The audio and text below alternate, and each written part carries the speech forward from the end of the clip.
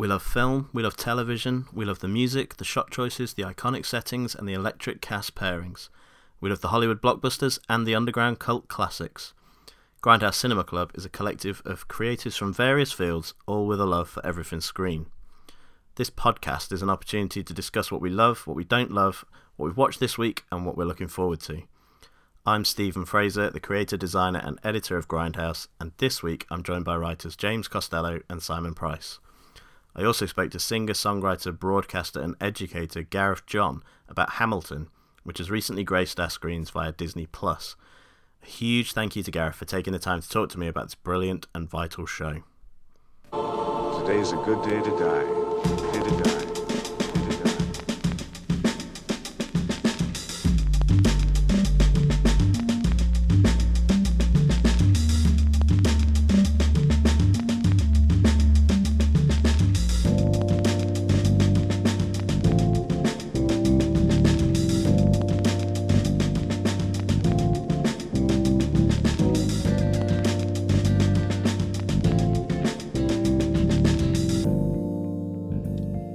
Indeed. I probably better introduce us. Hello. Okay, so welcome to the inaugural Grindhouse Cinema Club podcast. Joined by James Costello. Greetings.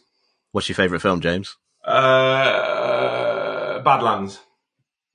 Good answer. Today, Today, Badlands. And I'm also joined by Simon Price. Sup. What's your favourite film, Simon? There Will Be Blood. Good answers.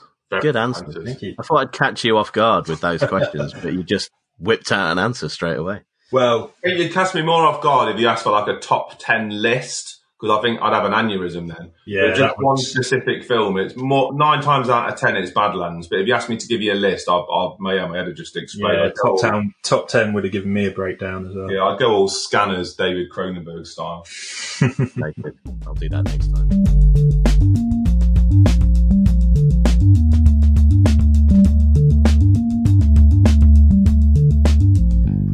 So, on this podcast, generally what I'd start with is asking what we've all watched this week. But given it's the first episode, and we've all been in lockdown since March? Yeah, something like that. Bloody hell.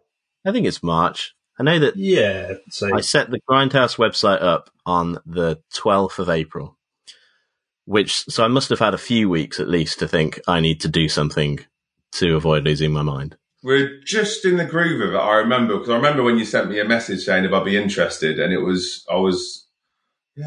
how unusual. I'm fatter and greyer, but that's... Yeah. I need more warming up in the morning. So I thought with cinemas being closed and we've all found new and exciting ways to watch things, I'd ask what the highlights, the best things you've seen during lockdown have been. For me, it has to be 1917, especially because it's an incredible movie, but also because of lockdown, it kind of afforded me the opportunity to watch it again at a cinema, because had it not been for lockdown, I'm pretty sure I would have missed that opportunity to see it on the big screen. So yeah, incredibly fortunate and grateful to see it on the big screen. And it's one of those that you need to see it on the big screen. Absolutely. Just an absolute corker of a film. So Simon, why is it that you could see it at the cinema? Thanks for asking, Stephen. No problem. It's because I'm over here in the Netherlands, and over here in Holland Town, our cinemas were opened a hell of a lot sooner than you, unfortunate buggers. So I had the opportunity to watch it, and it's great. I love that film, and as you say, it has to be seen on a big screen. Not to say if you didn't get a chance to see it at the cinema, don't seek it out, but incredible experience in a cinema. Yeah, I think that sums it up. It was an incredible experience. Cinematically, I much preferred Dunkirk. I thought that was the much more cohesive and entertainment couple of hours spent in a cinema seat. But just from a sort of technical standpoint, to be kind of like, I think in some ways, 1917 is more of a film lover's fan. Because if you can appreciate the technicality of it, I mean, it really is astonishing what Sam Mendes achieves. But from just sat still, bag of popcorn, entertainment, I much prefer Dunkirk. Yeah, so I was going to ask, obviously, it was quite well publicised, 1917, that it was one continuous shot. Obviously, it's not quite. No. There's a few bits together, but the effect is there. Yeah. So how much of your enjoyment do you think came from watching that and seeing it in action?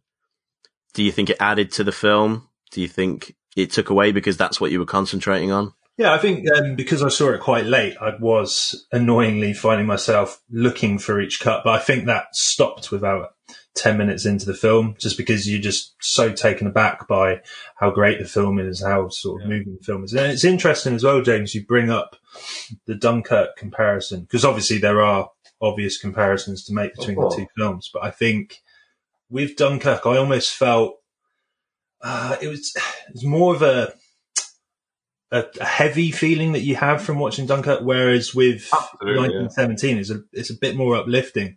I found myself crying a lot during 1917, just through the sheer sort of joy, I suppose, and the relief of the main character sort of getting out of it all. Whereas with Dunkirk, I think they're equally up there. They're on a par with each other, but just almost sort of different experiences that I found personally from both. I think it's good that we have both, and they probably it's like when the Beatles and the Beach Boys were going at it in the 60s and trying to one up each other. I think 1917 wouldn't be what it is without Dunkirk already existing. Yeah, and vice versa. Yeah, absolutely. I mean, they're both incredible. I'm absolutely not slating 1917. It is a phenomenal film. Yep. Yeah. I think I agree with what you said, Simon, about you noticed it at first, but it kind of went away. Because I know there's a shot fairly early on where they're walking from obviously it's one shot, so I don't know why I said that, but yeah, quite early on, they're initially just walking from the trenches, and they walk around a big pool of water. Yeah. And I think that was when I was very much going, how are they doing that? Like, how has it gone from a tracking shot with them walking behind the camera to what was obviously on a crane going over the water and then back to handheld? Yeah. So at that point, I was definitely kind of interrogating the technical side of it. Yeah. It is so impressive. I mean, you talk of tracking shots, and obviously the big one is like we mentioned beforehand, Scorsese in The Goodfellas, when Ray Liotta's character is walking into the back of the restaurant. And you look at behind the scenes stuff, and Scorsese talks about how long that took to set up, how long it took to orchestrate all the individual parts and actually nail that shot to how he wanted it. But then that is just like a little minute-long scene. And to be able to do that across a 2-hour movie, I mean, the technical side of it, what it must have required, it just staggers you, really, I think. Yeah. Yeah. Is the DVD out at the moment for 1917? Yeah.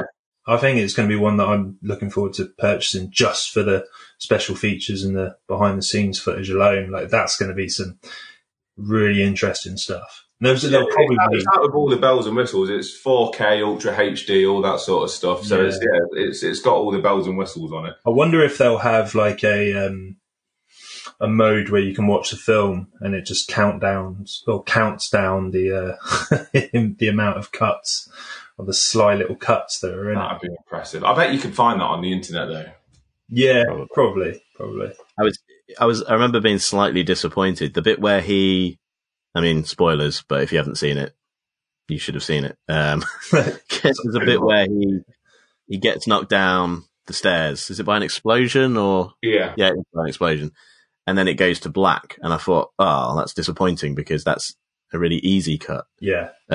But to be fair, I think the implication is he was knocked out for a few hours. So I didn't really want to watch that. Yeah. Just him perfectly stationary at the bottom of the flight of stairs. No. Maybe that's in the director's cut. Just add an extra 2 hours onto the film. Yeah. So, James, what's the best thing you've watched during lockdown? Oh, goodness. A lot. What would be the best? I'll tell you, I'm trying to steer away. 1917 is fantastic. I watched The Phantom Thread for the first time, which was amazing. P.T. Anderson. But maybe something that people haven't heard of as much that blew me away was Thunder Road, which was the directorial debut written by and starring the Aussie comic Jim Cummings. And it's just a tour de force of a performance. It really does take your breath away.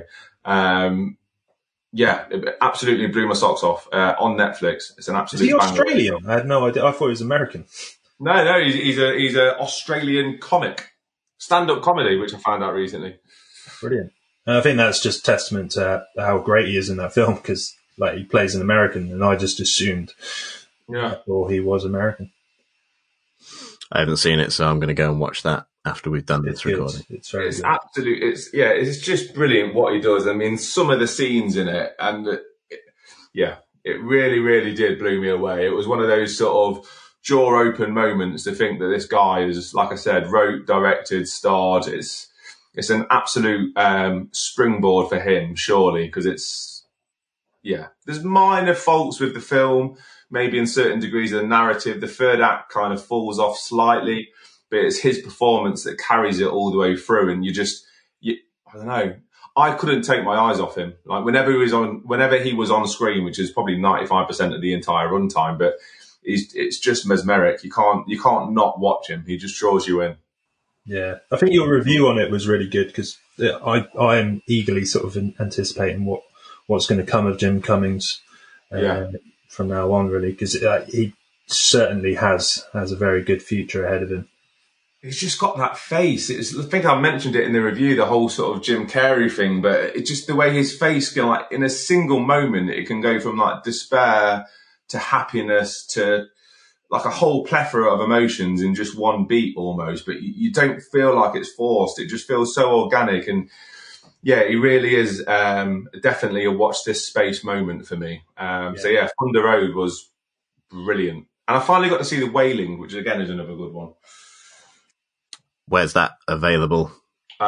Which one? Oh, Thunder Road's on Netflix. The Wailing is also on Netflix, actually. It's like a Korean ghost story type. It's like 3 hours long. It's an epic slog, but it's it's a fantastic film, really absorbing, really gets under your skin. But yeah, that's another one. So yeah, 3 very different films: Phantom Thread, Thunder Road, The Wailing. There you go. Sounds good. So as well as some of the great things I've watched during lockdown, one of the best things I've discovered is that Just Watch website. God, yeah, brilliant app. Which, if anyone's not aware of it, just Google Just Watch. And it tells you just put in anything and it tells you where it's available to stream. And if it's not available to stream, where you can rent it, how much it costs. Great website. You can search by film or you can search by director, actor. No, you could do by director. Yeah. Really useful little thing. I think it's no exaggeration to say, since you've told me about it, I've definitely used it at least once a day. Yeah. Oh, it's fantastic. Like whenever Brilliant. One of you guys sends me a review of something you've watched, if it's not mentioned where it is, I'll just go on there and see if I can go and watch it for free myself. Yeah, no, it's a brilliant website. So on a completely different, I've watched a lot of, we subscribe between the two of us, me and my fiance, we subscribe to far more subscription sites than we should. We've got Netflix, Prime, Disney Plus is the new addition, Now TV, and once lockdown occurred, I signed up for BFI Player subscription. Yeah, brilliant. I absolutely love. It's the more artistic side of films, I would say. Yeah, it's got a good blend of classics and kind of obscure foreign cinema, but I've definitely broadened my horizons through that, I think. The best thing I've watched, and I was discussing with my fiance whether this was during lockdown or at least it's this year, the best thing I've watched is the Japanese comedy series Documental. Oh, really? Which if you've not... Well, what I would say is, off the back of it, they've made an Australian version, which we did watch last week. So that's definitely during lockdown. And it's the most I've laughed in a long time. If you're not aware of it, I did review it for the website. But basically 10 comedians are invited to a room by another comedian, and they're in there for 6 hours, and the winner is the last one to laugh. So it's 10 funny people trying to be funny but not laugh themselves. And I think it's a mixture of just the overall mood of how that works anyway, but also the completely different kind of sense of humor they have in Japan. Yeah. Just makes it so ridiculous but amazing. I'll have to watch that. Yeah, I might watch that today, actually, when I get dressed after this. I'm not naked, by the way. But yeah, when I actually physically put clothes on properly, I might watch that with lunch. When I read your review, it reminded me of that scene in Lost in Translation, when Bill Murray goes on the Japanese game show, and it's all like mental and colourful, and it looks like a kaleidoscope has been sick. So I don't know if there's any similarities, but yeah, intriguing. It's similar. It's really weird. There's 3 series of the Japanese one available on Prime. I think they've filmed 7, but it takes a long time to subtitle them. But then they've also done, there's a Mexican version, which we started watching and I didn't find as funny, but I'll probably go back to it. And they've just put out an Australian version, which is hosted by Rebel Wilson. Yeah. I wasn't aware of any of the comedians that were featured on it, but some of them are absolutely hilarious. The difference obviously being that with the Japanese one, you're reading the subtitles. But it doesn't really take away from it. Sometimes it actually adds to the humor, I think. And just seeing some of them just because they introduce a rule of no smiling either. because they're just kind of keeping their laughs back by smiling, which makes it so hard. But just the faces on some of them when someone does something clearly funny and they just have to kind of acknowledge it by just pointing and saying, that's really funny. It's just such a bizarre atmosphere, but I absolutely love it. I'm definitely going to watch this. I'm going to watch this afterwards. It's interesting what you say about subtitles, though. I think we're lucky as probably film fans beyond your average film fan that a subtitle film to me isn't really any difference to a normal film. But what I get quite a lot when I suggest films is, oh, no, I'm not in the mood for subtitles. When to me, that sentence is like saying, oh, I'm not in the mood for food, which is... It does. I really don't see any difference. Obviously, that's because of the amount of films that we watch. But I think that's an interesting point to make. I suppose the only drawback for subtitle films is if you're eating at the same time, but then just don't eat during the film. Don't do it. Yeah. We did go to watch. We went to watch Parasite at we went to the Everyman in Birmingham, which was nice. Obviously, it's a nicer cinema than most. It's got sofas and snacks and things. Everyman, brilliant. But because we were fairly close to the screen and it was subtitled, I found myself looking directly forward for the subtitles and then up for the actual film quite a lot. Yeah, that makes sense. What a film. Oh, incredible. And actually, I mean, that's not during lockdown, but it's obviously one of the best things I've seen this year. Well, for me, absolutely. And again, that director as well, I'm really bad at names and I forgot his name. But you look at some of his stuff and it's amazing because Parasite is actually only my second favourite film of his that he's done. And that says a lot about how good he is and also how good Parasite is, I think. Yeah. Well, he did Snowpiercer as well, which I'm not sure if it's a brilliant film, but for some reason, me and my other half really like it. So we watched that again this lockdown. Yeah, I haven't seen Snowpiercer. I keep getting told to. The film I actually would put above Parasite is a film called Mother. Yeah. Which is absolutely brilliant. Just about a woman a mother, incidentally, who has a mentally challenged, is that this correct terminology? Child who's accused of murder. And we as the viewer, no spoilers by the way, we as the viewer know that he hasn't done what he's been accused of, but he doesn't have the faculties to defend himself. So this sort of unassuming village mother takes it upon herself. And I'll leave it at that. But it is, fans of Parasite. It's one of his earlier works, but it is mind-blowingly good. I definitely need to jump on the hype train when it comes to Parasite and this director, because there's a lot of noise obviously being made about those films. And there's tons of films that I haven't seen, which isn't great being a writer for this Grindhouse. But Yeah. I think we're all in that position, to be honest. Absolutely. I haven't seen Snowpiercer. No, but I think there are. I think Parasite is definitely one of those films where there's just so much noise about that film that I almost feel guilty that I haven't seen it. I think there's quite a few sort of films I can name like that. But Parasite definitely hype puts you off, doesn't it? In a way, sometimes. Yeah, Yes. yeah. And You you can have to almost say- feel disappointed by watching a film sometimes.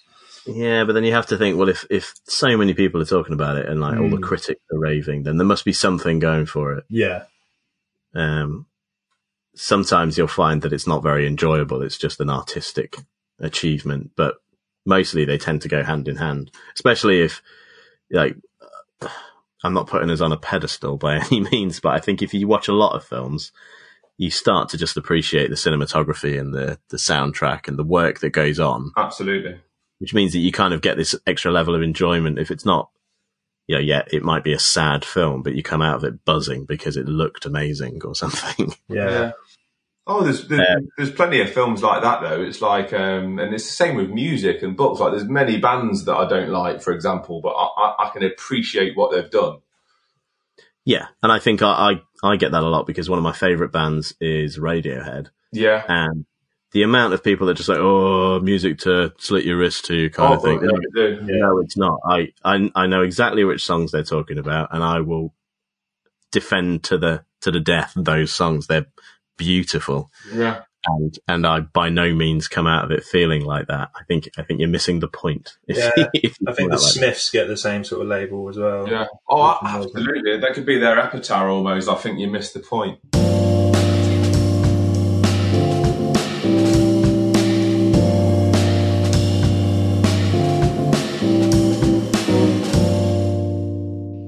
Kind of following on from that theme, the other film that I absolutely loved that I hadn't seen, that I watched during lockdown because you reviewed it, Simon, for Grindhouse, was Mid-90s. Woo! is the correct noise. Yeah. So I don't know. Do you want to kind of introduce the idea of Mid-90s, Simon, because you did the review? Yeah, I guess it's a film that it's one of those where, had you sort of told me that Jonah Hill was making a film, I think my first reaction would be that it's just going to be another sort of Judd Apatow kind of vehicle, almost like typical sort of middle of the road comedy kind of thing, and it wasn't really something that sort of caught my attention until I saw the trailer and thought, oh my god, this looks incredible, because just sort of watching the film and just noticing how much care and attention had gone into it from Jonah Hill's perspective, and you could see how personal this film was to him. And I think one of the exciting things for me was noticing how much I had in common with Hill himself. I think he was born in 83 or 84, which I was born in 84 as well, and you can see that he'd obviously grown up in the 90s as I had, and he was a huge fan of hip-hop, fan of skateboarding as I was.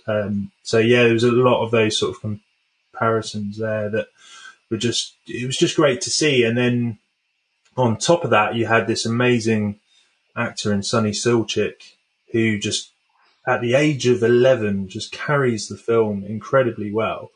And then the sort of directorial touches on top of that, the soundtrack is just, what a soundtrack. For me, that's got to be one of the greatest soundtracks of a film. Obviously, there are sort of films out there where you can say, the score is incredible. But in terms of just a pure soundtrack alone, I think that's got to be up there for me. Yeah, 100%. I knew that it would be. Obviously, the beginning of the film kind of starts with laying the foundations of the main character, Stevie's relationship with his brother, Ian. And Ian goes out the house, says, don't go in my room. So the first thing he does is go in his room, which obviously he's so familiar with it. He does it every day when Ian goes out. Yeah. Or it's the weekend. But you get these shots of the room, the establishing shots of the room, the magazines are right, but it pans across his CD collection. Yeah. Yeah. And you already know, okay, I'm going to enjoy what I hear in this film, because it's a very similar CD collection to my CD collection. Yeah. I found that quite eerie actually, because I have a brother that's almost 6 years older than me, and I did exactly the same thing. So it's like there's so many parallels that I could find to Sonny, to myself. And even as well as like what's in there, it kind of lays the foundations for Ian being this kind of OCD character where he's got all his hats like perfectly lined up. He's got his trainers there with the little toothbrush next to it, so you can clean them. Touch with the toothbrush. It's great, but then the CDs are in alphabetical order, which I do. I still do. It just makes sense if you've got lots of CDs. I don't care.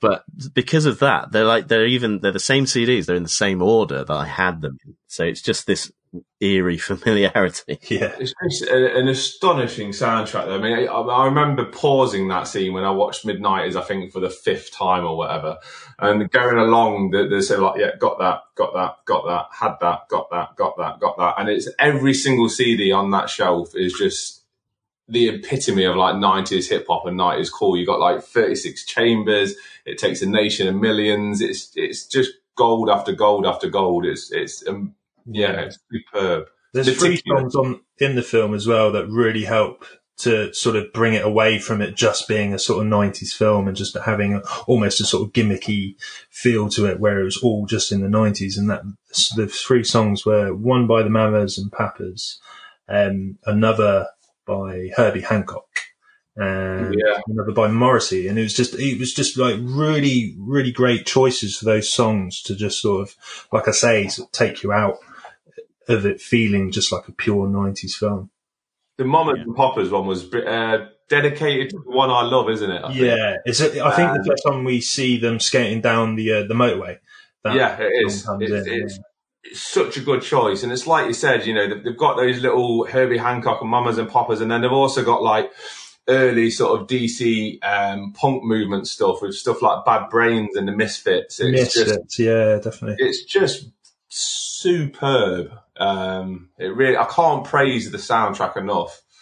Then the other bold choice with it is the score by Trent Reznor and Atticus Ross. Yeah. Who everything it seems like a collaboration that's sticking together, but it's working well, so why not? Hell yeah. It's not, they could have gone the easy route and gone kind of grimy hip hop style, like to fit with the music used, but it's not that. It's this kind of dreamy synth based, completely jarring, but really works for the film. The standout for me is the shot where they're skating in the park and the cops come, and then all the kids just sprint away. Yeah. It's a beautiful scene because you get the shot of Stevie kind of hiding behind a dumpster while everyone's running past in the background, and he's got this kind of look of elation on his face. Yeah. It's this dreamy synth soundtrack in the background, which it just makes it an incredible scene. I'm sorry, I'm laughing because that scene with the cop it's the funniest line in the film for me as well, which is why I was giggling over that. When they're having the back and forth between the security guard on the other side of the fence, and I think he responds to, I forget the actor's name, but he's fuck shit in the movie, the dude with the long curly hair. Yeah. And he just comes back with something like, I think he calls him a Sheryl Crow looking motherfucker. Yeah. It absolutely slays me. It's a line of the film, and just the back and forth. You can tell a little bit was ad-libbed. It was a bit scripted as well. Oh, it's great. It absolutely had me straight away. And it's just such a flashback. So I remember jumping over the gates and going into schools to play basketball and to skate and stuff like that. And then a caretaker would come and chase us across the school fields and would jump over a fence. It just nailed the aesthetic so well. And it was just, for me, like you, Simon, as well, and Stephen, it was just a blast of nostalgia. It was like a window into how I used to live. It was just wonderful. Absolutely. So I bought the Blu-ray of this film the other day because it was £2, and I thought, why? So I watched the commentary, and they were saying that cop was played by, I don't know who it is, but he was played by a stand-up comedian, or a comedian. Anyway, he might have been stand-up. But I think that shot was about 10 times as long. They had to cut it down, but they were just riffing off each other. Just that line, it killed me. Every time I think about it, I'm just walking down the street and I think about it, I get a little giggle, and then I get a weird look. I was that dickhead laughing walking down the street, but It's important that you mention the sort of ad-libbing in it as well, because I think that's something that comes through in the film so much, is how almost like Larry Clark and Harmony Korine and the film Kids, obviously. I know we talked about it before, James, but that Kids is the sort of obvious comparison that you can make to the film. But there's just a almost documentarian style to the film where it feels natural. It feels like we're watching them. We're not watching character, or we're not watching actors. We're just watching people. It's like we're watching a home movie. Yeah. Well, they were saying about there's a shot fairly when he first meets the other kids, really, and he's out there skating. He's not skating yet. It's really kind of overly lit in the LA sun, and they were saying most directors kind of tone that down or make it look kind of beautiful, like backlight the characters. Yeah, but they wanted to hit hard with the LA sun is unbearable. Like it just burns your skin, washes everything out, and that really comes across in the film.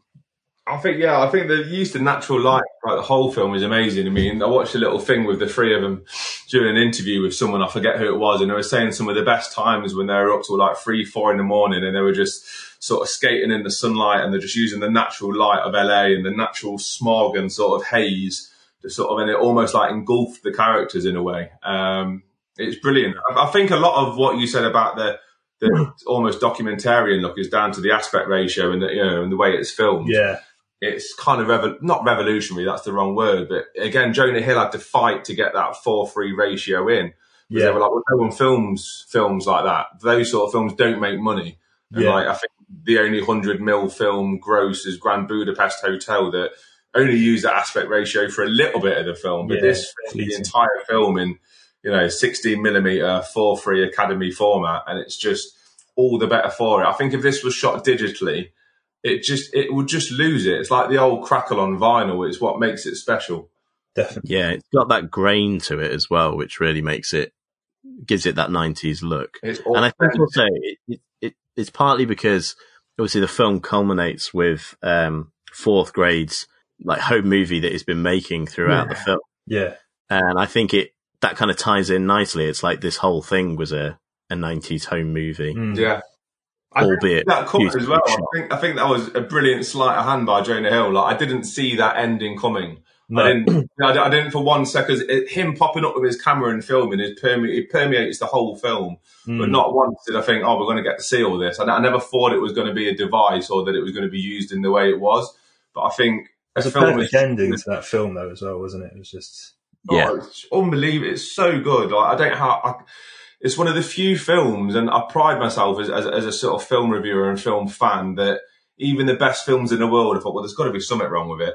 But I genuinely cannot fault Mid-90s in any way. The performances, the direction, the soundtrack, the aesthetic, for me, it's perfect. For me, it'd be interesting to know as well if, obviously, like all three of us have something of I suppose, like of interest of the film. We're more or less part of the demographic of what this film is made for. We all grew up in the 90s. We're all hip hop fans, skateboard fans.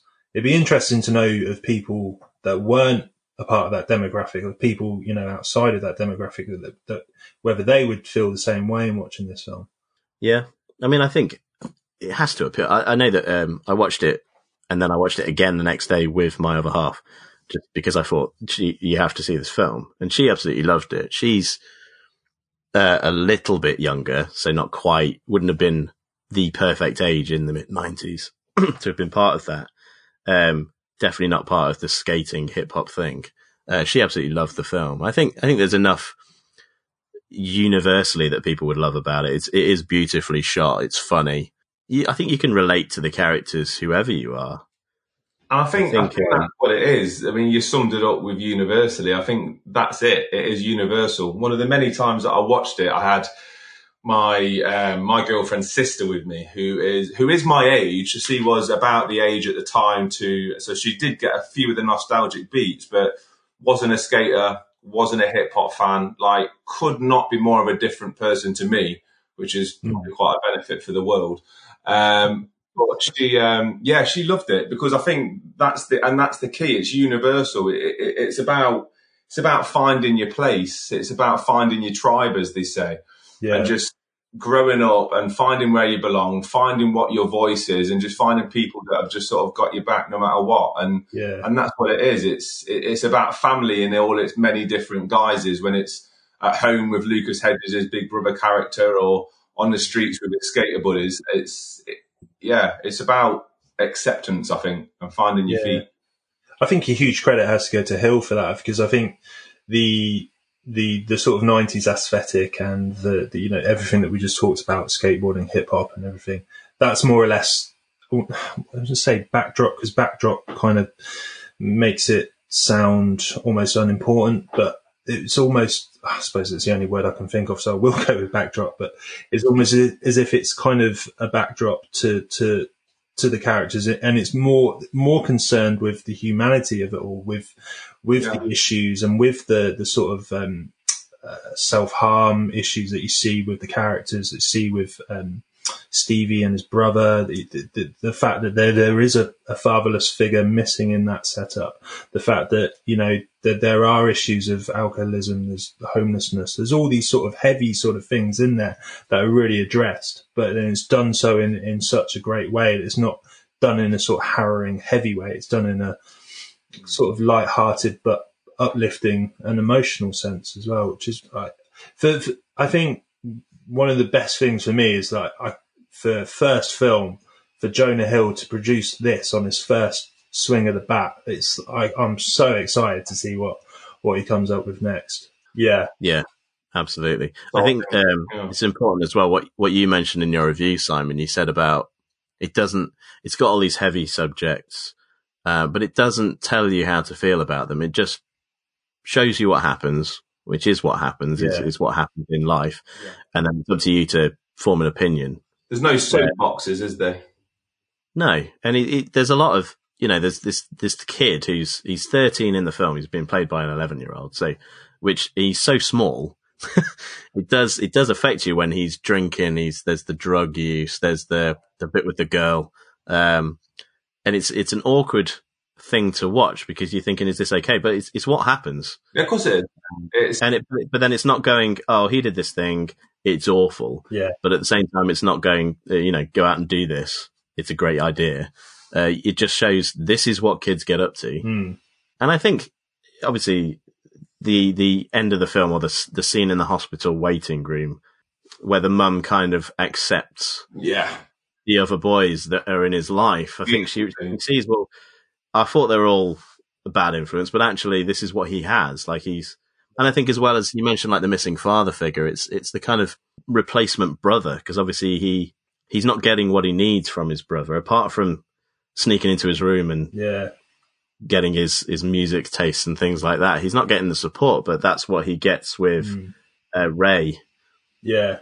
But what I like about Hill kind of included in the film was to show that, you know, with, what was the brother's name? Ian. Yeah, with Ian, that, you know, there wasn't a lot going on for him either. I mean, he was having a fucking hard time, because you see that moment where, I mean, throughout the whole film, Ian is kind of the alpha figure over Stevie. But then when sort of Stevie becomes more alpha himself, and he becomes more sort of integrated with the group, then Ian kind of, there's that moment with fuck shit. I think fuck shit sort of squares up to him, and then Ian's just doesn't have it in him to sort of fight back. And then I think from that point, you sort of see that fragility to Ian, you see that vulnerability to that character. And I think that's really, really interesting to see. And I think, like I say, a lot of credit goes to Hill for sort of including that in there. It's interesting what you say as well about backdrop and not being the right word. I know what you mean. It's kind of like the soundtrack, how the soundtrack in Baby Driver, for example, was almost a character in the film itself. It's kind of like the aesthetic in mid-90s. It's more than just set decoration. It's almost the character. Yeah. Yeah.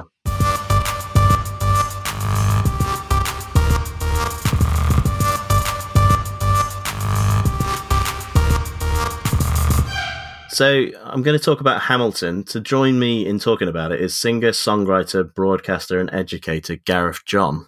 Hello. How are you today, Gareth? Yes. Hello. Not too bad. Not too bad. Thanks for having me.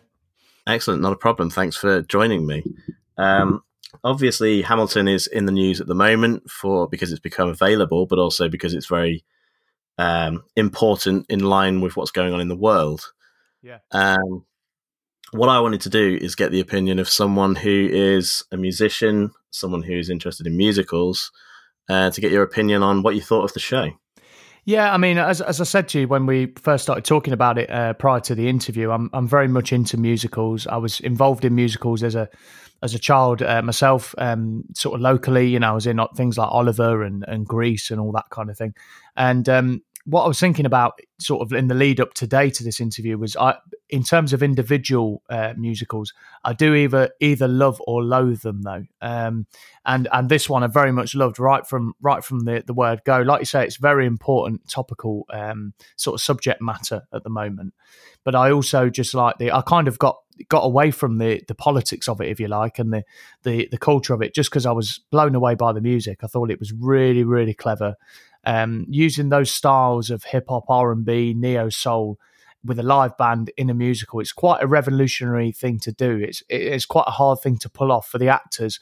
A lot of the time they're kind of semi-rapping, but they're also going into singing, and there was some real strong singers in there, which you don't always find in musicals.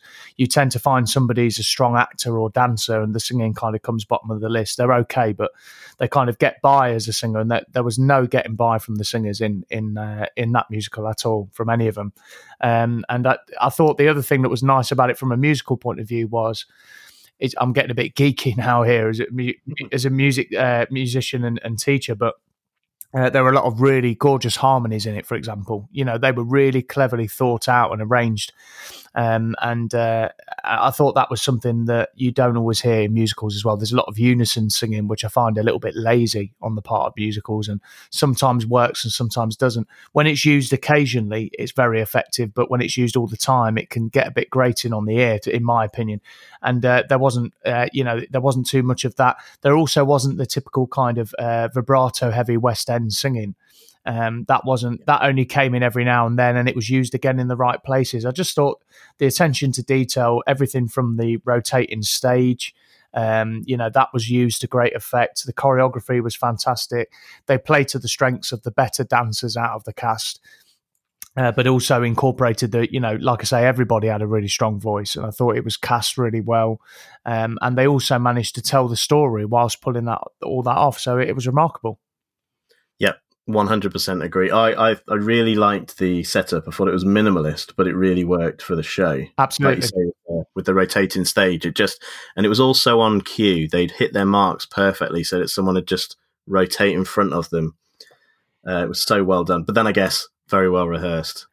Oh yeah, I mean some work went into that. That's for sure. And the other thing I liked about it was, it was non-stop music pretty much. There wasn't an awful lot of pure acting, where they're just acting, they're not singing or doing anything to music.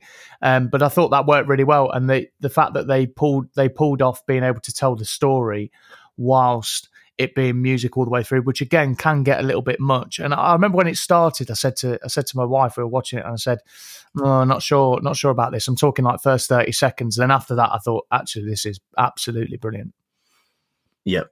It's interesting what you say about the strength of the singers, because I think part of the reason a lot of musicals have a lot of unison singing is to kind of cover up the weaker voices. Yeah, absolutely.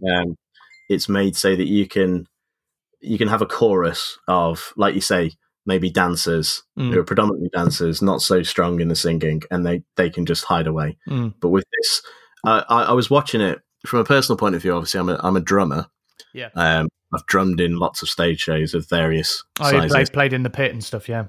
I've played in the pit, and I've enjoyed some and I've enjoyed some less. But I watched the whole thing thinking, this is my perfect show to play in because of the stuff. It'd be a dream, wouldn't it? It'd be fantastic, but it's not the kind of show I can see being successfully done by like a smaller dramatic group, because it needs such strong voices. Yeah, it does. Around all of those main roles.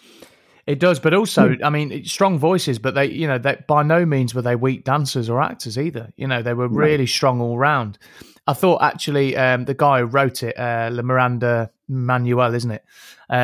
He was. I mean, when I kind of googled, the name of the musical, and just to see who'd written it and stuff, and he'd written Into the Heights as well. I don't know if you saw that when it was out. I haven't seen that, no. Oh, that's definitely worth checking out. I'm sure it's available on YouTube or somewhere. And me and my wife actually went to see that in London. So my cousin runs BAPA in Atlanta, Georgia, in the States. So it's the British Academy of Performing Arts. So she's mad into musicals, and she's directed hundreds and stuff. And she actually messaged me on Facebook saying this show's on at King's Cross Theatre, and she knew we were in London that weekend. And she said, you've got to go and see it. And it was written by the same writer, and I thought actually that makes sense because it was that kind of, again, like you said, minimalist performance style. And in terms of the set and stuff, it didn't look particularly flashy or whatever, and that just showed off their talent even more throughout. Really, I don't think it would have had the same impact had it been like all singing, all dancing. Excuse the pun, but but in terms of the set and the costumes and stuff, I thought they kept that like quite minimalist, like you say. So then the story and the message and the vocal delivery could have a lot more impact.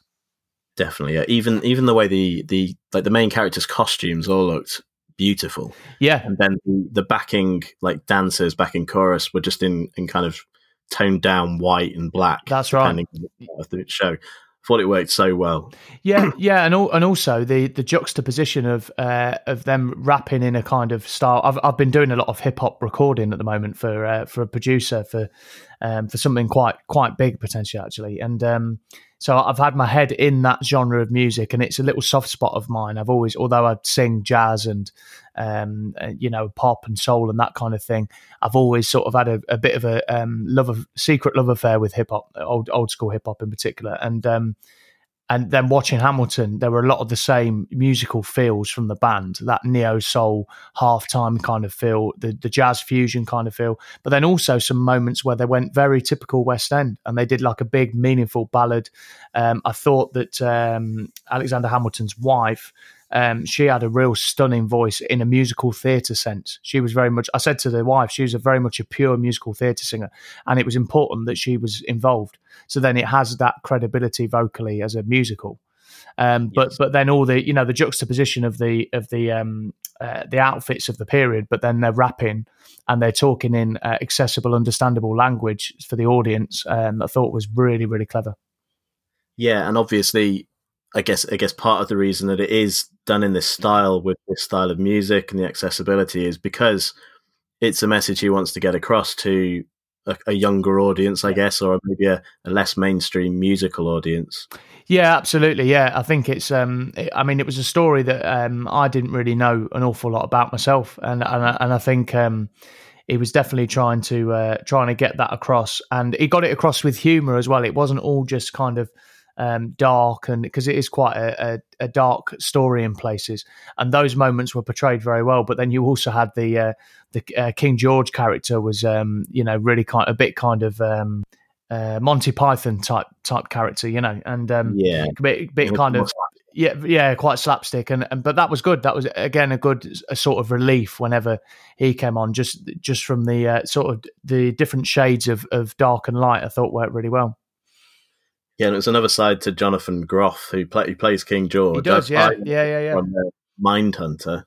Oh, that's where he's from. Yes, of course. Yeah, I'd recognise the name, and I didn't get round to Googling it because normally I'm straight on it, Googling who the actor is and looking what they've done, and on IMDb and all these sites, And I thought, where do I know that name from? Oh, I'll have a look later, and I never did. But you've kind of brought that home for me, yeah.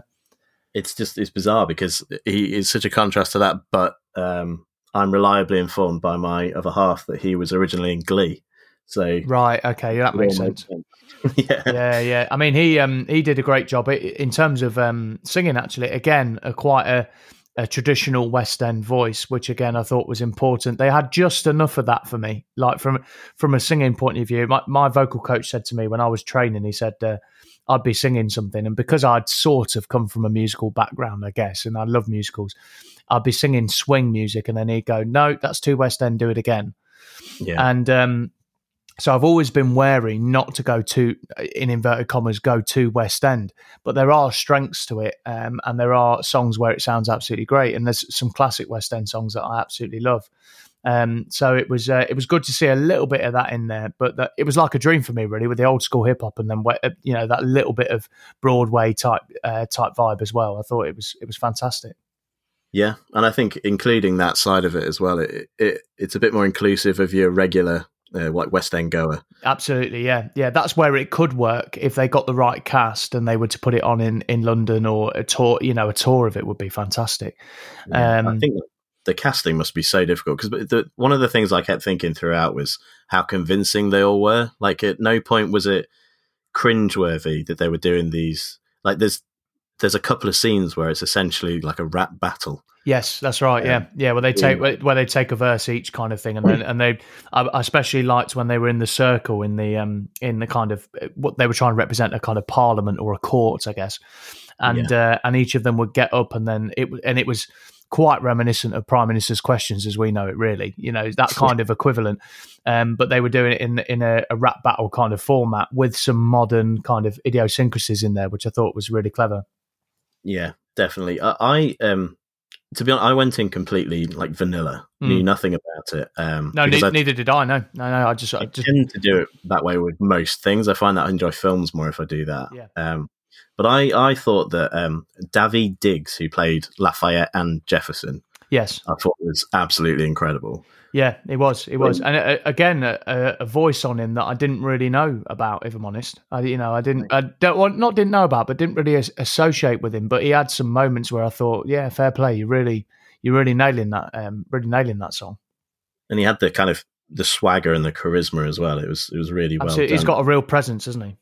Yeah, I don't know what you thought about it, but I thought Lin-Manuel Miranda playing Hamilton was one of the weaker voices. I was going to say that earlier. Yeah, he created the show, so obviously he's kind of earned his place, and it's a good performance. I just thought, compared to some of the other voices around him. Yeah, I mean, it was funny quite early on. I think his kind of rapping delivery is quite unique and quite cool. But when he goes into kind of full on singing, that's when he is one of the weaker voices, and he's not. The other thing I said to the wife, because I'm basically, singing's my strength. I can act as well as the average next guy, but I'm not a dancer by any stretch. And so whenever I see successful performers who are putting across a really lively performance, but not necessarily moving a lot, it's quite inspiring to me, because I think, I've got a chance. And I was kind of, we were watching it, and he did a few little clever movements, and he was bang on in time, but he wasn't exactly Fred Astaire. And and I said to the wife, I said, "Oh, he's not really much of a mover, is he?"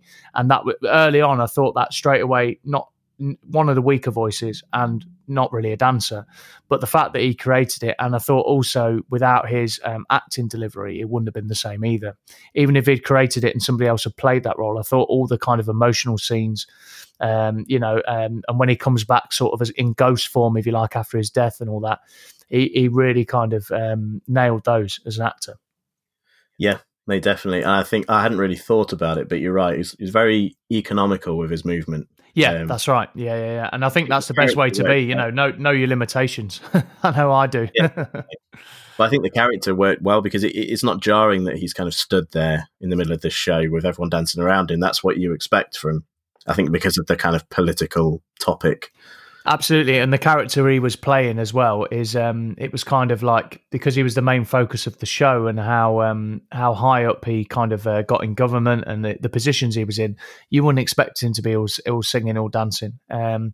I thought I thought some of the other guys made up for that as well. They might not have had the big emotional scenes to do, but that, the opener of the second half. Can't remember the name of the song now, but that was a real kind of West End belter, and had a little bit of a swing to it as well. And there was some more generally accessible genres in there, which I liked. It wasn't all in that kind of rap format. It wasn't just a 2-hour long rap battle. There was some real tender moments in there, and some fun in there as well. Some really hilarious bits as well.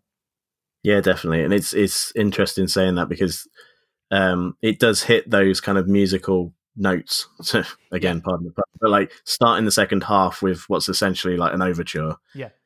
You need that. You need to get them back after the interval, get them straight back into it, a kind of recap of the first half, and here's what's to come. Yeah, I mean, if you're in the writer's head, it's almost like he's gone, okay, I'm gonna stick to the formulaic way of writing a musical, but I'm not at all at the same time. You know, so things like that, like you say, that's a good point, actually. I didn't think of that. An overture straight after the interval, getting their attention back, keeping them on side, very, very important. And you can look at hundreds upon hundreds of musicals that do that. So he kind of respected the art form, but also just completely turned it on its head at the same time, and it works. Definitely. I think, well, it'd be interesting to know what you think. Do you think there's been the Book of Mormon. Oh, that was fantastic as well. I went to see that in Birmingham. Yeah, brilliant. We went last year to London to watch it, because at that point that's the only place we could see it. Yeah. We absolutely loved that. But do you think there's a shift of more styles being generally accepted in musicals? I hope so. I think it opens up opportunities to singers who are not necessarily all-round performers. You know, they're not kind of because if you look at today's kind of performance world, I was talking about this with a friend of mine a few weeks back, is the days of the all-round entertainer. So the ones that spring to mind to me are obviously Bruce Forsyth, Gene Kelly, Sammy Davis Jr. They're three that kind of I draw from. They're kind of gone, really. Then there's not really. I guess you could maybe say somebody like Bradley Walsh might, fit into that, but that's not really something that people go after and try and become good at now. Like, right, I'm going to be an all-round entertainer. I can do a bit of everything.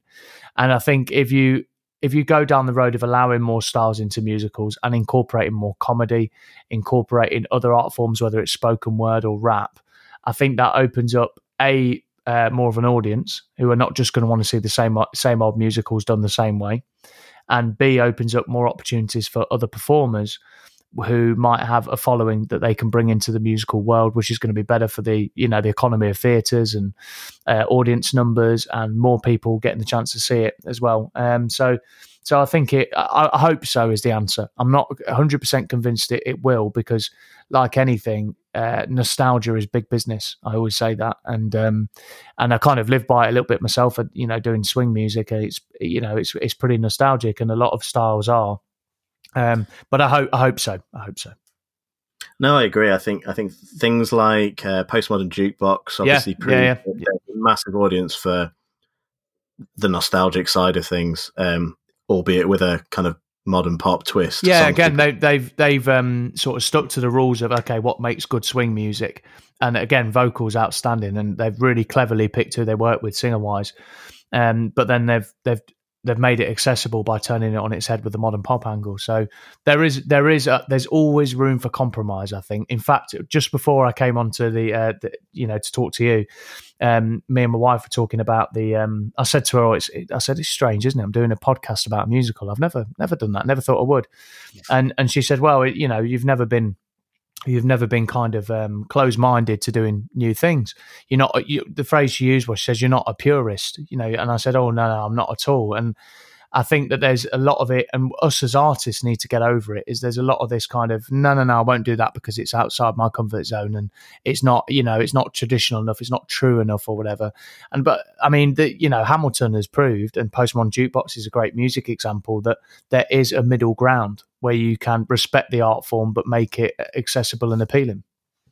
Oh, definitely. I think even within the music world, you've got hip hop artists, people like Kendrick Lamar, who will have a more traditional singer or sample old soul records with great voices on, but then it works the other way as well. You'll get artists like, I'm going to say Beyonce as an example that comes to mind, where you'll get more hip hop influence in alongside her great voice. There's just a more kind of a melding of genres, which kind of opens up the audience as a whole to new things, I think. Yeah, absolutely. I mean, it's funny you mentioned Kendrick Lamar, because the most recent albums he's released are this hip hop project I mentioned, which I've been doing today, has been the main kind of studio job. That is very much in that kind of mold where you're also bringing in real instruments into hip hop as well. There's a big trend heading in the hip hop world heading back that way towards jazz influences, like you say, soul, Motown influences, and whether it's sampling those records directly or just having a little flavour of them, which you can only really get through musicians' input, in the studio playing real instruments, like having a brass section on a hip hop record, not just a groove, a rhythm section groove going round and round. So that's definitely happening in that world, I can tell you. Yeah, no, fantastic. I love those people like Thundercat. Oh, brilliant. And Guru as well. If you look at Guru with Jazzmatazz Volumes 1 and 2, I mean, he had, jazz trumpeter Donald Byrd on there and Roy Ayers and all sorts of people that are really respected in the jazz and funk worlds. And he just made like two genius albums, in my opinion, for, working with those people. Yeah, I think it opens up if people into those genres hear real musicians playing real instruments, it does that thing we all want of kids getting into playing real music. Absolutely, yeah. It makes it cool, doesn't it? Makes it cool. Yeah, exactly. And if you can learn a Thundercat bass line off a Kendrick Lamar track, then you're playing that real instrument. You realise that there's more to it than just someone cutting old stuff together, which is an art form in itself. But I am somewhat a purist, and I'd always rather play my own music, play my own instruments. Yeah, definitely. I mean, it's I always have the thing that annoys me. We in the business we call it the kind of fake, the plastic brass section, and and you hear on a record it's blatantly been done with a terrible trumpet, sax, or trombone sound on keyboard, and you think. Yeah. Really, and from some big artists as well, you think you're not telling me you haven't got the budget to get a couple of brass players in. Yeah, you chomping a bit for a payday to come in and play properly. Exactly. Yeah, that's right. Yeah. So, but in terms of, like you say, making it kind of cool and accessible and inspiring for youngsters, a good example of that was I did a project in Highfields in Leicester. We went into a few different primary schools over a course of about 6 weeks.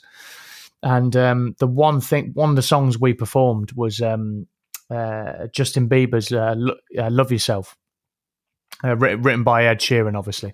And there were two things that were really beneficial about performing that. One was it inspired that, because with brass, it's always kind of not the last thing that youngsters want to do, but that they're quite intrigued with it at first, but when you see a professional playing it, it looks easier than it actually is, and I think, and it's the one they know least about, they see the least of. And when I was playing the riff, da da da da da da on the trumpet, and when they saw that, and then their brains connected it with the record that they know and they love, and they thought, oh, actually, that's a trumpet, yeah, and I could learn that, and that's what I taught them. A basic version of, but that's what I taught them. And the other thing that they learned from that was that it isn't always the singers. In fact, it's quite rarely the singers that purely write their own songs these days. They're all written by other people, and Ed Sheeran wrote that for Justin Bieber. And they didn't know that was an option, that you could be a songwriter even if you're not necessarily a singer. Not that Ed Sheeran isn't a singer; he is a great singer, but you can do that writing for the people as well. So. Yeah, sure. I mean, one of my favourite artists of the last decade or so is Janelle Monáe. And nice. She has a guy who has worked with her through all of her albums, who is the kind of musical go-to. And she has a lot of creative input, obviously, and she's a great performer. But this guy is kind of, I feel like he's the brains behind the grooves and just making it happen for her. Yeah. You need somebody like that. Yes, it'd be great for people like that to get a bit more of a platform, a bit more exposure. Absolutely, yeah. It's about trying to. We're doing it a little bit in Leicester at the moment. Is trying to build infrastructure where that songwriters can be part of and they can build a career with. And I'm working with a record label in town with two other writers at the minute, and they're different artists who, like you say, have a lot of creative input, but they've also got 3 or 4 other writers, and as they should do, they've seen that as a dream scenario. The fact that you can have 3 or 4 eyes and ears on your track, or they can bring tracks to you, or because they've all got kind of different strengths. and that is where you get the fusing of styles, because every musician has come from a different background. Yeah, no, fantastic. So that kind of ties into what we were talking about with Hamilton. Yeah, we went off on one there, didn't we? Yeah, that's fine. Obviously, Disney have it's a bit of a masterstroke getting the rights to this on their platform. Yeah, big time. Everyone who was toying with signing up now has to see this show, so they've done that. It's also a good political move, I think, to show they're kind of showing support for this kind of thing. Yeah, absolutely. But also, it ties into what we're talking about with opening up the audience. I think so many more people will see this than would have traditionally gone to see a stage show of a musical in a theatre, which can only be good for the industry, I think. Yeah, absolutely. And I think it's although it's quite heavy subject matter, I wouldn't discount it as something you might watch with your family. You know, there's I'm trying to think if I heard any swearing in it. I think there probably is some. There is a couple of times, but there's also a couple of times that stick out to me where they avoid swearing and they make comedy out of it. You know, they'll turn the S word into a shh kind of thing, you know, rather than saying it, you know, and that definitely. Kind of thing. So again, they cleverly sort of navigated that.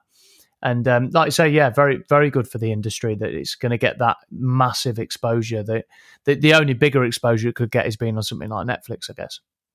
Yeah, which seeing how this has gone down, I wouldn't put it past more shows to appear on platforms like that, which would be great, because something like Hamilton or Book of Mormon costs a lot to go and see, so it does open it up to a much bigger audience. It does, yeah. Well, you say that, but we got tickets for £15 in Birmingham.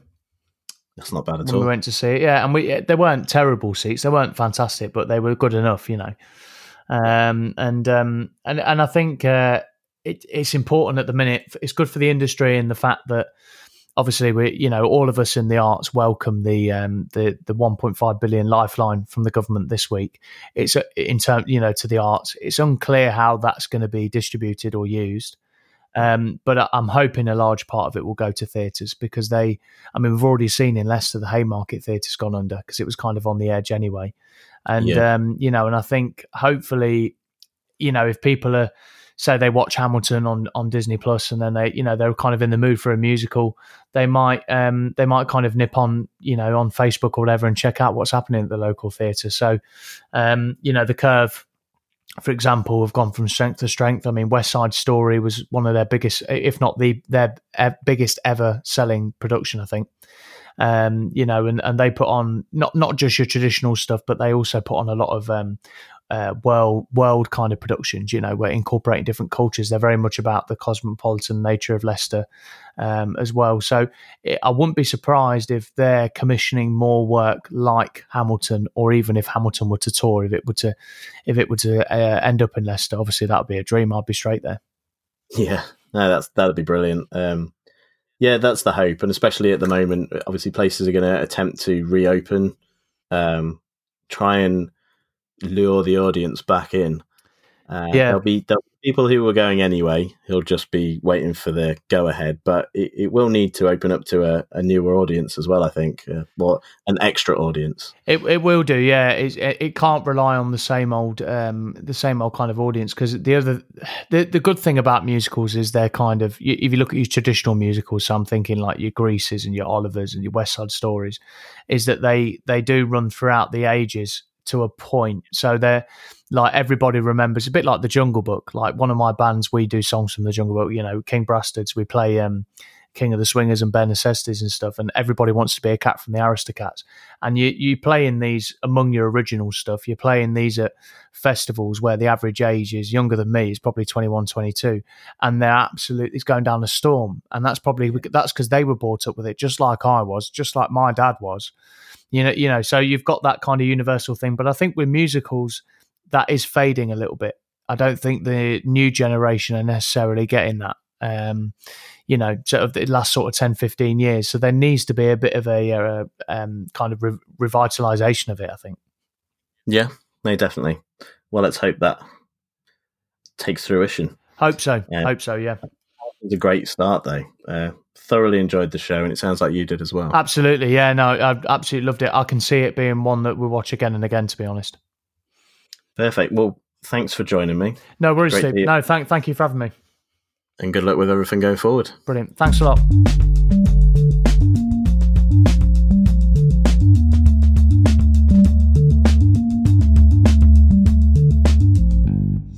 So you mentioned the Grand Budapest Hotel obviously uses like 3 different aspect ratios for the 3 different eras. And obviously we love that sort of thing. Watched The Lighthouse again yesterday, and that's kind of square. It's black and white, it's square. It's very noticeable. But with something like the mid-90s where it's 4:3 and it's just a little bit of grain added because they've used the right film, I sometimes wonder how much the regular audience notices these kind of things, or is it just an extra touch for kind of avid film goers? Is it a kind of a thing to geek out on, or do you think the film is noticeably different if you take that away? I think both, really. I think everybody notices it just the same. I think me or someone who watches 2 films a year would notice it in exactly the same way. But whereas that person may notice it and think, oh, that's different, and then not pay another thought to it, I'd think that's different. Right, IMDb, internet, go down the rabbit hole, wake up a week later. I think the people that have a bit more knowledge, I don't want to sound like I'm blowing my own trumpet or anything, or trying to come across arrogant in any way, but I think if you do sort of are, or if you are a bit more invested in films, I think you will not just notice those things, but you'll appreciate them as well. I think that's one of the key issues. Or different. I think sometimes, like at the beginning of Grand Budapest Hotel, there's a screen that says this film is meant to be displayed in this aspect ratio. So I think Wes Anderson felt that he'd put so much effort into it, he didn't want it to be missed. Yeah. Do you think that's pretentious, though? Do you think him actually telling us how to watch a film is a step too far? Or do you think it should be, like you said about Jonah Hill with mid-90s, how he doesn't get on his soapbox, he just gives us the information and lets us process it? Do you think we should be left to do that on our own devices as a viewer of cinema, whether we're an avid viewer or a more relaxed viewer? Or do you think we should be told how to watch films? Or do you think that takes away from the enjoyment of just going to the cinema? I think when it's a case of being told how to watch Wes Anderson films, then I think he's well within his rights to do that. I think if it's just one particular film being told to watch in a certain way, then I think that's completely fine. Considering there's an absolute wealth and plethora of different films and so many films out there, like just to have these different ways and these different modes of seeing them, I think is vital. It's vitally important that we have not just everything delivered in the same way. And yeah, maybe to have that case of saying, look, this is how I want you to view this film. I've got nothing wrong with that, in my opinion. I can sort of see why people might be a bit annoyed with it, but fuck them. I think I agree. I think if an artist put that much work into something they've produced, why not hope that people enjoy it in the right way? I know it's the same as if a band has meticulously recorded something using like old analog equipment or something. They'll put a note on the sleeve saying, put some decent headphones on, or yeah. Often they'll be like, this is best played loud or something like that. Yeah. And obviously the last thing you want is to, there must be the worry these days that you're producing an album, that the recording's spot on. You've used all these vintage mics, mixed it perfectly, and then it's just going to be listened to through an iPhone. So you miss all of that work. Yeah. And half of the experience, to be honest, because I it's still fairly recent I got these ridiculously good headphones. I've listened to all this old stuff that I've been listening to for years, and I still hear new details through those headphones. And it does add to it for me. I mean, with the Wes Anderson thing as well, I mean, I have no issue with it whatsoever. I quite like that, but again, not to toot my own horn like Simon said, but I consider myself a sort of probably above average film watcher, shall we say. But my question was more aimed at the average cinema viewer, goer. Like, do they really care? I'm playing devil's advocate. I mean, I do personally, but is that because I'm a bit of a film nerd? Does the average viewer that's going to the cinema and goes once a month, whatever's at number one, like, do they really give aspect ratio is just as important as, say, a character on the screen, or just as important as a a certain colour that's used a lot more in the film, or a certain I agree. part of the narrative. It's just as important to telling that story as any other element to the film. So I think, I think it's very important. And also, the screen at the beginning of the Grand Budapest Hotel is there for about 3 seconds. So if you've got a massive issue with it, what's wrong with you? Yeah.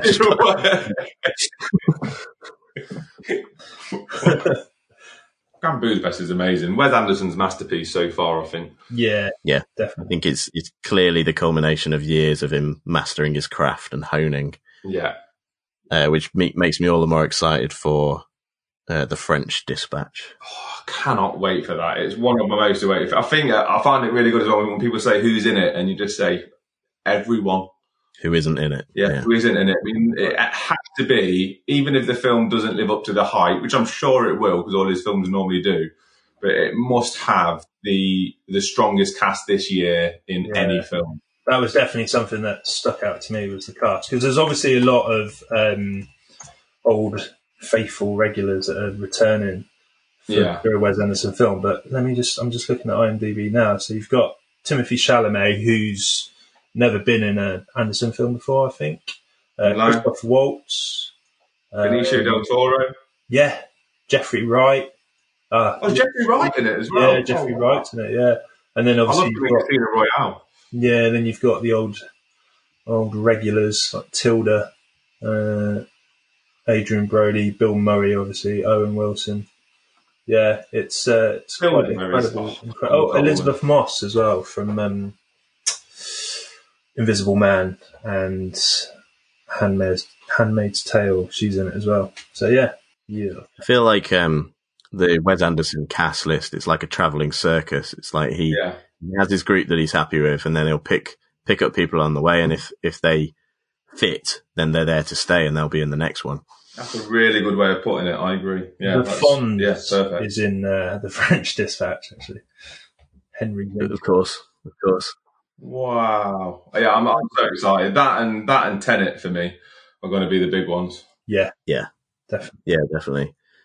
I was saying in January how many big films were coming out then, and it seemed really odd. It's almost like they knew that cinemas wouldn't be open for half the year, so they had to get in there quick. Yeah.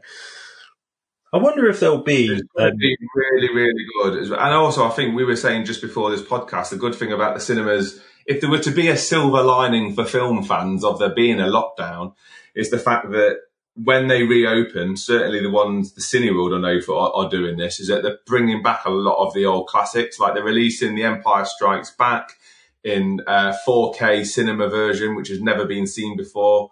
Goodfellas is on the opening night at Cineworld on the 31st. So it's going to be a really good chance for people who haven't seen some of their favourite films because they were maybe too young. I mean, even I'm not old enough to have seen Jedi or Empire at the cinema. Yeah. So I think it's going to be a really good opportunity to see those sort of landmark films sort of as they should be watched. Yeah. Do you think there'll be a knock-on effect in terms of how lockdown has sort of affected filmmaking? So let's say next year, because of or maybe 2 years, how films are production-wise, just there hasn't been a lot going on in terms of production because everybody's been stuck inside their house.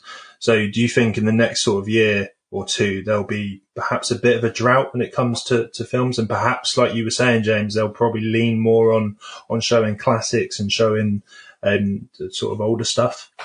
I think that's very likely. But also, I don't see it necessarily as a bad thing. No, I don't at all, because to see films like that on the big screen is amazing. But I think it'll go one or two ways. I think more than likely it'll be like you two have just said, that there probably will be maybe a little bit of a drought, maybe, if that's the way you want to perceive it. But with that, you'll also get the classics getting another rerun on a chance to see classics on the big screen, like Blade Runner, as well as also part of that.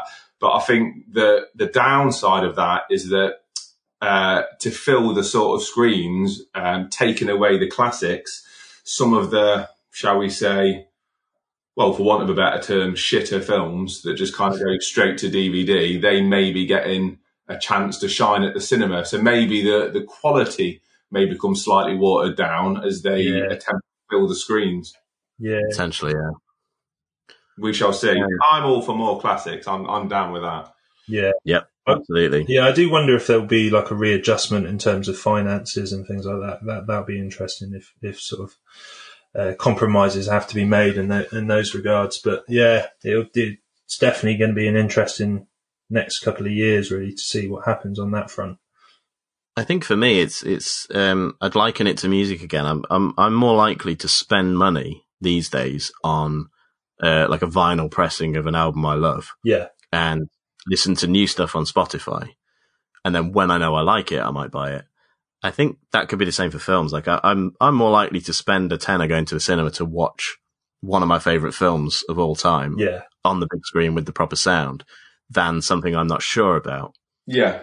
Obviously, there's something to be said for the cinema experience of seeing new films in that environment, but it's a bit of a risk and it costs money. If you don't have a membership card, like I know you have, James, I don't know about you, Simon, but I haven't. So I have to make that choice when I'm thinking about going to the cinema. Yeah. I haven't done that for a long time because I've had one for so long. And I must just do a little shout out as well. I mean, I'm not plugging, I don't get paid at all, but obviously. But how good value those cards are. I mean, I think people think that they just sort of brush them aside. You know, like when you're in a shop and say, "Oh, have you got a loyalty card?" And you kind of just hope they like trip and hurt themselves later on in the day. But when you actually lend thought to it, they're so cheap. I think I pay £15 a month for my Cineworld card, for example. I think a ticket is nearly a tenner if you go on your own, and I pay £15-16 a month, and I could go and see 5 films a day every single day of the year if I wanted. Every Tuesday they do a special screening, like I saw Green Room, I saw La La Land, all these special one-off films that aren't open to the normal cinema, only if you've got a Cineworld card. And essentially, you need to go 1.5 times a month to make use of it. And I go so often. Like, I've got a few hours in the afternoon, I'll just go and sit in the cinema. Yeah. It's such good value for money. Like, it really is. People should look into them more, because I think that will also up cinema attendance, which with the economy after lockdown is never going to be a bad thing, is it? We might see a discount on that kind of thing. Hope so. With them trying to fill cinemas again, get people back in. It was less than a fiver when I worked at the cinema. £3.60 for an adult ticket. Those were the days. Not bad at all. Going back to sort of Anderson, because when I watched Grand Budapest for the first time, my instant feeling was what you guys were talking about. And I had that feeling whilst I was watching the film that, this is a director absolutely, completely at the top of his game. And this is just an absolute masterpiece in terms of somebody that's been working so hard at this single style, this real unique style that Anderson has. And I just wondered if you had the sort of same feeling that I had when I was watching it at that time, that this is just somebody completely at his peak powers. I personally did, and I know that it goes back to what we were saying earlier about directors. You know what you're getting. You see the cast, you see the trailer, and you're just so excited because it's more Wes Anderson, but like Wes Anderson plus. Yeah. And it's one of those films that I watched. And I'd say the same for Fantastic Mr. Fox. I just watched the whole thing with a massive grin on my face. Because I'm just enjoying every element of it. It's just so, and I think he's one of the most divisive directors, I think, because he's so prescribed and symmetrical, and there's an obvious kind of over the top color palette to it all. Yeah. And an obvious style, but I love it and I don't care. I'm in complete agreement. I don't. I think it's auteurism at its finest, really. Because my missus, for example, I made her watch Moonrise Kingdom. I think her response was, nah. And then I had to sort of twist her arm into watching that because she just didn't like Grand Budapest Hotel. And like, that was a pivotal moment in the relationship. Like, I considered leaving her. But I persevered and, shout out to her. Thankfully I did. But, like a lot of people don't like him, and I just don't get how you can't. It's just, if you just sort of open yourself up to it and just let it sort of wash over you, it's just such a welcoming place to be, a Wes Anderson film. Yeah. It's my happy place. Whenever I'm feeling down, or just put on a Wes Anderson film, and not only is it masterfully constructed, it's also just like a big giant hug from like a fat kid. It's wonderful. In a way, I can sort of understand why people don't sort of get drawn to Anderson films as much as say us as we do, but I think it's perhaps to do if you just sort of classically trained to classical sort of cinema, if you will, in that real traditional sense, then I think Wes Anderson's films are pretty much the complete opposite to those. So I can sort of see why people would find them very jarring. I think I do. Not everything needs to be gritty and challenging and whatever. It's like, again, it's like music. Not everything needs to be, people will go, oh, this album, it needs an up-tempo song on it. No, it doesn't. If it wants to be a certain thing, it's a certain thing. There's so much music to go around. This can be its own thing. And I think I saw an interview with Wes Anderson where he was saying, yes, all my films are a certain style, but if I've got a collection of films that kind of stand together, I don't mind. He's happy with what he's making. Yeah. And obviously there's enough audience out there who also, I think if you like Wes Anderson, you love Wes Anderson. Yeah, I don't think 100%. Definitely. He's almost like Marmite in a way, isn't he? Like, you don't really get people that are middle ground. They either just don't like him or I think they don't get him, maybe. Yeah. But then you get people who will literally defend him to the death and have characters tattooed on themselves, sort of adoration levels of Wes Anderson. Yeah. But I think he's at the point where if say, I mean, obviously we know it's not going to be the case. We've seen the trailer, the cast, the poster. If The French Dispatch was a complete departure from his style, I'd probably be quite upset because I'm looking forward to a new Wes Anderson film because I know I'm going to love it. Yeah. It's like if Tarantino said he was going to do a romantic comedy, you'd be like, yeah. Well, actually, I don't know. Now you've said that, it'd be really interesting to see what he did with that. And I suppose, touching on that, True Romance, I mean, he didn't direct it, he did write it. Is that his romantic comedy? I don't know. It's definitely romantic comedy in a very different... Yeah. Richard Curtis, it is not. No. I've always thought it'd be a really interesting experiment to, if you took like 6 directors, like both Andersons, Tarantino, Scorsese, you could get Hitchcock, I don't know. And complete different styles. Someone like from Asian cinema gave them all the same brief to make a 10-minute film on this one brief. See what they come back with. I'd love that. That would be so good. That would be interesting. It doesn't give them all the same screenplay. The first film that comes to mind when you say that, there's a film called 4 Rooms, and it's not exactly what you described, but it's I think it's 4 directors directing each sort of section of almost like a quarter of the film each. I think they go into different rooms, and each room is a different director. I haven't actually seen the film, so I'm not qualified to. Yeah, you're absolutely right.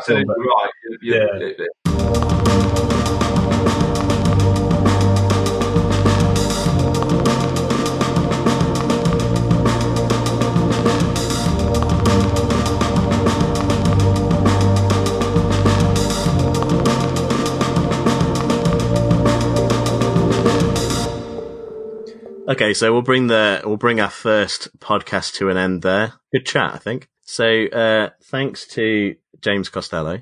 Oh, and thanks to Simon Price. You're welcome. Next time we are going to talk about The Lighthouse, which is a review that's just gone up on the Grindhouse website. If you haven't seen it and would like to before that podcast comes out, you can rent it on the Amazon Prime store thing. You could probably watch it on YouTube as well. In a paid-for way. I personally absolutely love the film, and I'm looking forward to talking about it. So if you want to watch it so you can have your own opinion, that's where you can get hold of it. It's absolutely amazing. It's so good. You can also get it on YouTube, apparently, for £3.49. It's also available there. You might as well be talking to me, by the way, because I haven't actually seen the film yet, so I really appreciate that. I know. There you go. That's where you can watch it, Simon. Also, I think it's probably the same price on Amazon Prime. Yeah, it is. Yeah, go and get your fill of The Lighthouse. Watch it. I mention it in the review. Watch it on as big a screen as possible because it looks great, but also it's a tiny little aspect ratio. So nice. Don't watch it in the middle of the day. Watch it at night. Close your curtains. Make sure you're not on your phone and you haven't got friends around. Just focus. you need to set the scene for it, I think. And if you do that right, it's an experience. In order to sell it to my girlfriend, what sort of genre or sort of short synopsis would you give it? It's sold as a kind of psychological horror, but I wouldn't say it's scary enough to be a horror. Psychological, definitely. It's kind of a mystery. It's not the kind of film that you get succinct answers out of. It's kind of left to you to work out what the hell happened, but I love stuff like that. Yeah, it's kind of just like two people's descent. Tell her Robert Pattinson has a topless scene in it. Yeah. And Willem Dafoe has a magnificent beard. Yeah, I think the beard would probably swing it for more than... I think it's essentially, I'd say it's two people locked in locked in a lighthouse. It's two people isolated, and it's just their slow descent into madness. Yeah, it's a beautiful, brilliant thing. Amazing. So watch that for next week, and we'll see you then. Cool. Cool. Bye, everyone. Ta-ra. Ta-ra. Today's a good day to die.